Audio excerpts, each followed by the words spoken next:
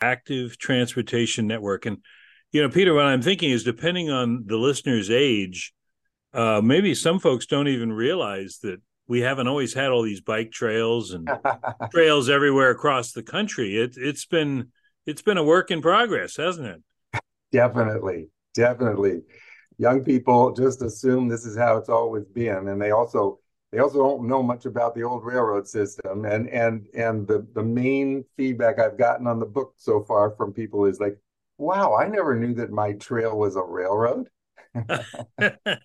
Well, the point I think that I thought you made very well in the book is sometimes, and this is my own bias here or view, but when we talk about railroads, again, depending on one's age, if you remember riding regularly or when it was more common in the East, I think you still have a fair amount of transportation by train. But places like Peoria, where I'm speaking from, used to be a hub, and now passenger rail is gone. It's around us, but not in Peoria, and Definitely, definitely. that's a change. But I think the point that sometimes is made by the rail, and I'll use the word buffs, is they can quote you, cite you, all these different facts about the track and what used to run.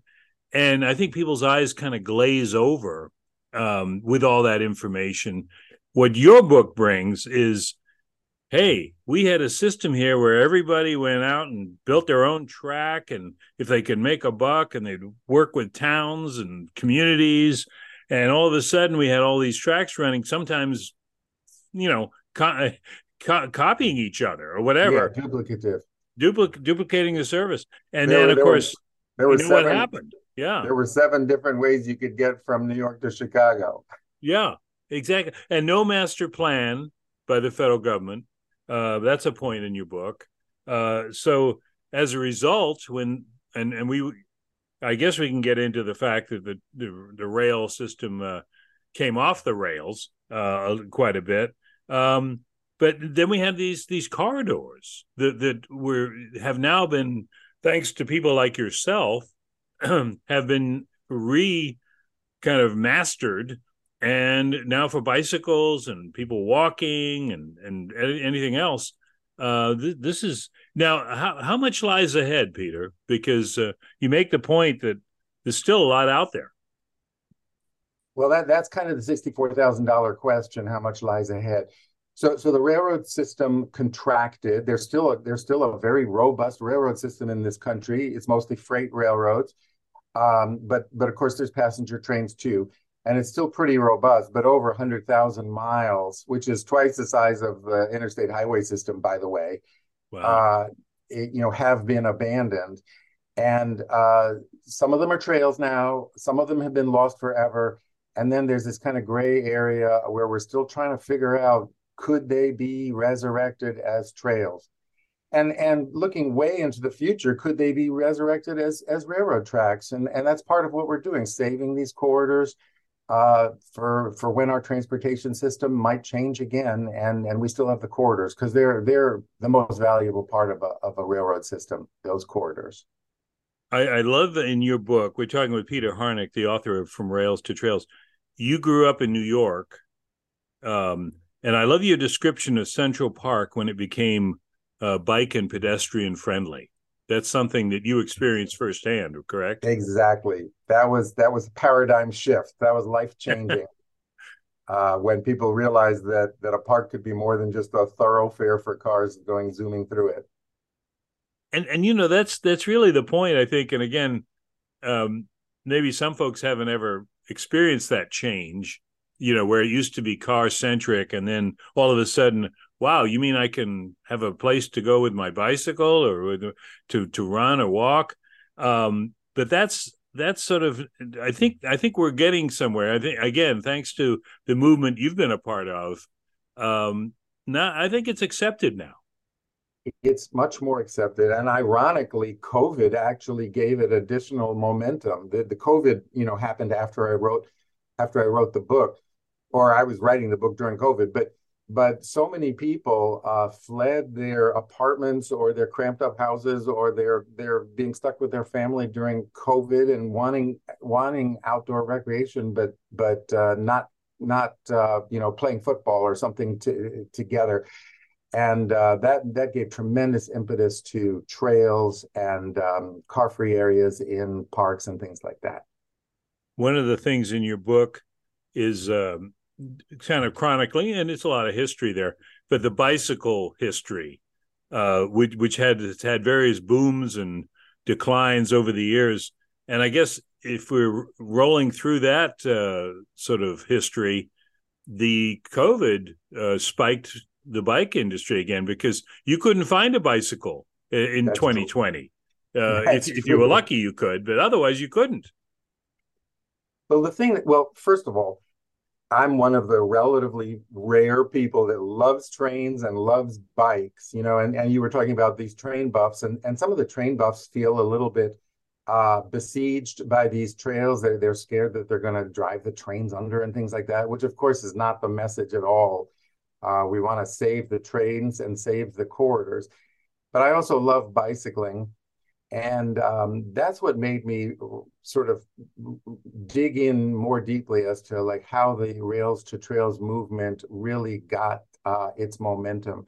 And I think what happened was that the people that bicycled felt so besieged by being forced off the road that the bicycle movement actually created the road system in this country at the beginning, and then all the bicycles were forced off by the cars and motorcycles and cars, and they kind of felt like if we don't save these corridors, then we have absolutely nothing left. So the bicycle movement, the bicycle activists were sort of the backbone of the Rails to Trails movement, even though millions of people walk on them, skate on them, ski on them in the winter, all kinds of things. But the bicyclists were the ones that felt like if we don't save this, we're really doomed.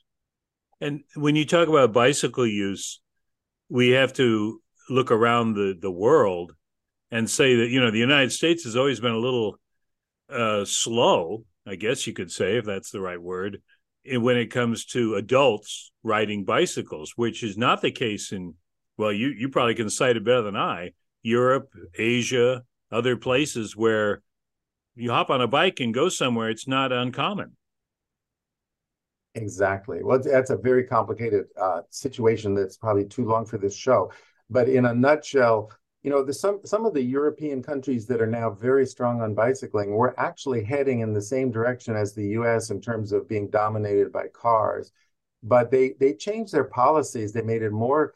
They raised the taxes on cars. Of course, the price of gasoline in Europe is much higher than in the U.S. There's all kinds of disincentives for people to own a car, or certainly to own two cars, or anything like that. Right. And people realize, okay, you need a car for longer trips, but riding a bike for 2, 3, 4, 5 mile trips is perfectly feasible. It's good for your health and it's good for the community. So their cities aren't as overrun by parking lots and expressways and things like that. And that's of course, something that I think we're also seeing sort of a turnaround as people look at their inner cities and urban areas and think, boy, we got all these parking decks. And I guess COVID again brought that to mind when all of a sudden these places went empty for a while. Exactly. Yeah, exactly. There was another interesting part of your book, Peter, that I found, and I guess I've explored it a little bit out here in Illinois, and that's the business of the interurban, which I think is sometimes lost on people, the distinction between railroad and interurban, or maybe it doesn't even need to be made because it's still rail transportation. But the interurban system here was very strong in Very downstate strong. Illinois. All Uh, through the Midwest yeah, and parts of the Northeast. Yeah, very strong. and I think the the lifespan though was very short. I mean, because it seemed like it boomed, and then boy, the cars took over again, and it was never the same. It lingered on into I think the 50s around here, Yeah, and yeah. that was about it. Yeah, exactly. There's a one or two left. There's a famous line coming out of Chicago heading towards Michigan, to across the top of Indiana, that's still running. Um, but yeah, most of them got lost. And sadly, a lot of those interurbans, which in a nutshell are basically trolleys, trolley systems that would start on the streets in the city, and then when they hit the countryside, they would move to the side of the road so they could go much faster and they weren't tied up in traffic. And those, the ones that have been converted to trails are really nice trails, but sadly, many of those interurban tracks were just paved over. They just so you had a 2-lane country road with a railroad track right next to it, and they just widened that road into a 4-lane or a 6-lane or something like that. And 90% of them you can't even find them now. You have to go back to old maps and figure out, okay, one of the lanes of this highway used to be a an interurban. It's so interesting. I used some old. The funny thing about doing this research is that the older the maps you use, the better. Unlike now, you'd want the most Right, modern map, but right. for railroads, you want the old maps because they all had more tracks on them. And so Yeah. when you go back to those old ones, you say, "Oh, I never realized that this road that I'm driving on used to be a railroad." Well, I worked on the newspaper here for a number of years in Peoria, and let me get a plug in for George Burrier, who Oh, great! you know that name I know because him. Yeah, oh, you know him. Well, I'm not surprised because George was an attorney that loved trails, loved and fought as you have for many years, and I walked with him while working on a story for the paper, and we walked the trail. It's now a trail, but it was a prospective trail then. And he was telling me as we walked towards Peoria, we're in East Peoria. He said, this was the interurban line coming into Peoria, and it was a beautiful view, and it was level as you make the point. Everything was straightened out, and I thought, wow, I would never have known this, exactly. but for him and but for the people working on the trail. And that's the Exactly. kind of thing you've seen probably all over the country. All over the country. Well, I mean, the great thing about George Burrier is a wonderful guy, and there were quite a few other George Burriers around the country. And the great thing about this movement was we were sitting in Washington, a very small group of us in Washington D.C. We had the benefit of some of the maps and the legislative filings and things like that from the what used to be called the Interstate Commerce Commission. And the local people would call us and say, we have this track here and nobody's doing anything with it, and we have an idea. And we say, okay, you've got a great idea. Other people have that same idea in other places around the country. We want to help you. And they would tell us things about the local track, like you were just saying, with Walking with George. And we would tell them things about, when the Interstate Commerce Commission allowed the railroad to abandon, or who. A lot of times they didn't even know who owned the track. We would tell them the name of the railroad, and it was two hands clapped. Some of the guys. Well, have you been on the Rock Island Trail? Because I know you probably can't get to all these places because there's only so much I've time been in the day. I've been on 207 rail trails around the Wow. country, and I've been on the Rock Island before it was fully open. George took Right. me on, just like you. He showed me the tracks, and this Oh, is the great. plan. But I That's haven't been great. since it's been open. And you allude to this in the book, and I think everyone who's sort of been involved with a trail development over the years, especially when it's taken a while, and often these they go 30, 40 years before it's all secured, and then it may not be complete. But I know we heard a lot on the Rock Island Trail, and I'm sure this is a broken record around the country, where property owners, farmers, whatever, would say, "Hey, you're going to get the Hell's Angels out here. You're going to get the wrong type of people on this trail that are going to leave trash around or going to do property damage. I guess you could always say that that's a possibility, but that was always kind of and finally that eased. We did that resistance, if that was what it Exactly. was overcome. And I guess you have to keep overcoming that each and every place, because people are going to say, and maybe with justification, if they want to just quiet and keep it the way it is. Yeah. I can understand that side of it, but Yeah. you know, the trail has proved to be a very good neighbor in a Oh lot yeah, of they these used to be places. wonderful neighbors. And the more trails are created, the more people have been on the generally the story we get, people call us and say, I was, like you were saying before the show started, Cape Cod Rail Trail. People go to Cape Cod and oh wow, they discovered this bike trail and this used to be an old railroad and they rent a bike and they had a lot of fun on it. It was the best part of their vacation. They come back home and they say, actually, I've got an abandoned railroad in my town that nobody's doing anything with. Maybe we could do the same thing here. So it spreads word of mouth that we had a wonderful experience on this trail. My kids were out on it. They can barely ride in a straight line, but it was safe for them to be on the trail. And let's do that here. And so, And so of course you're going to have opposition. Anything you propose, people are going to say, "Well, that's not the way it used to be done, and we don't want to change the way things have been." But if you have enough people saying, "Wait, this could be a real benefit, a real addition, let's do it," that's how you overcome the opposition. and one of the things one of the many things your book points out, and we're talking with Peter Harnik, author of the Rails to Trail, From Rails to Trails, is I don't know that you need them, but you have them, champions, folks that are willing to fight that fight, like George Burrier, and probably so many, and others are cited in your book all across the country. Just folks that maybe were new to the fight, but kept at it, and Yeah. and just really understood as you did, as you do. Hey, of course there's going to be resistance. I think you make a good point, and you just said that you're also a rail fan, as along with being a trail fan. Well, the railroads don't want people getting hurt, and Exactly. that's a point that you made in the book. Litigation consciousness and all this stuff. People have always been told to stay away from railroad tracks Exactly. because of their own safety. So all of a sudden, here's a thing going, hey, we're going to use this for put people on it. And of course, the train's not running, but there's issues there. Yeah, exactly. And the latest thing now is rails with trails, which is kind of a win-win situation where you're keeping your railroad network and you're putting a trail alongside it with a fence. In most cases, sometimes they don't even have fences, depending on the sort of the topography. Sometimes the track is higher or lower, but generally with a fence.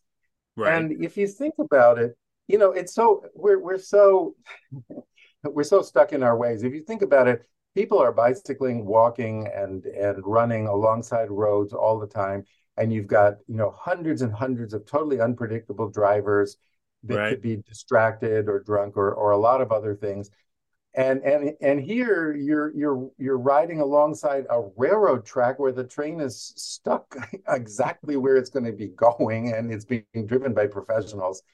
And it's a much safer situation than along the road. But people don't think about it that way. Right. No, they So, you're right. And we are stuck in our ways, but it's comforting to know that you've seen such great success with converting so many corridors. And I think it takes the recognition of someone like yourself that, hey, let's give kudos to the rail people for their efforts in laying this corridor out here, which is so level, which is so uh, you know maybe oh it's very yeah, scenic. I mean, in my mind, they're the best trails ever created because actually the railroad in terms of pre-inflation dollars, the railroad spent more money evening out their corridors, including things like digging tunnels and building huge beautiful trestles way above valleys and things like that, than certainly any other trail construction outfit and even many road building outfits. There's Right. many rail trails that are actually better engineered than even interstate highways with more even grades and things like that. Peter, It was as you look about the amazing country, engineering. with the trail movement, um, I'm not asking you to spotlight, every win there, but is there a particular example that you could cite where really accomplishment has been made, or overcome true resistance, or what is your thought on that as far as giving somebody an example of how you can persevere and get a trail that maybe you never would have thought you'd have gotten? Well, there's too many to even make a list, but there's examples of people saving bridges. Bridges very often are the flashpoint because once you take out a bridge, a major bridge, or even a minor bridge, you break up the continuity, and the whole thing starts coming unraveled. And there's some fabulous, I put in the book, some fabulous bridge stories in Minneapolis and outside of New York City, and in Boonesville, Missouri, and there's a brand new victory up on the Columbia River in Washington State of a bridge that had just been lying vacant and was supposed to be torn down, and they saved it. So the bridges are great examples. And like you said, having a visionary local leader trying to overcome some of the objections of neighbors who either want the land for themselves, or they want to straighten out their farm fields and get rid of the corridor, or even just in suburban areas, somebody that wants to turn it into a parking lot or something like that. There's just story after story of fabulous victories. We highlight the Elroy Sparta Trail up in Wisconsin as one of the very first successes that stimulated the imagination of a lot of people. And not far from you, the Illinois Prairie Path, just outside of Chicago, on the west side of Chicago, is another wonderful example of a intrepid citizen organization spending years and years and years saving the corridor and making it into a great space. And that one, I love the way in your book you mentioned that started with a letter to the editor. Yeah. In 1963, Yeah, by an don't do like intrepid. that. That's another reason we can't lose newspapers. Yeah, it all ties together, folks. Go on. Yeah, May Watts, a naturalist at the Morton Arboretum, That's right. wrote that letter, and of course, as you say, good things happen after that. Well, Peter, one last thing, and this is, you obviously are very busy with all that's going on across the country. Another book, another project. What's on your to-do list here? Well, I'm toying with the idea of another book. I'm trying to see if I have enough energy to dive into this, but I'm very interested in urban parks, and how the urban park system, the sort of the history of the urban park system. Everybody knows about the national parks. There's all these books about national parks and PBS shows about them and everything like that. But very few people, and a few parks like Central Park and Golden Gate Park and a few others are famous and have been written up. But we've got about 20 or 25,000 city parks around the country, and I'm trying to investigate how those parks really came into existence. Oh, that sounds great. Well, we'll stand by on that one, Peter, and we thank you so much. Again, the book Steve. is From Rails to Trails and Making of America's Active Transportation Network. Thank you, Peter. We'll stay in touch on this, and keep on tracking out there. I'll do that, and I'll come by Peoria too. Very good, Peter. Thank you. Okay, bye-bye. Bye-bye.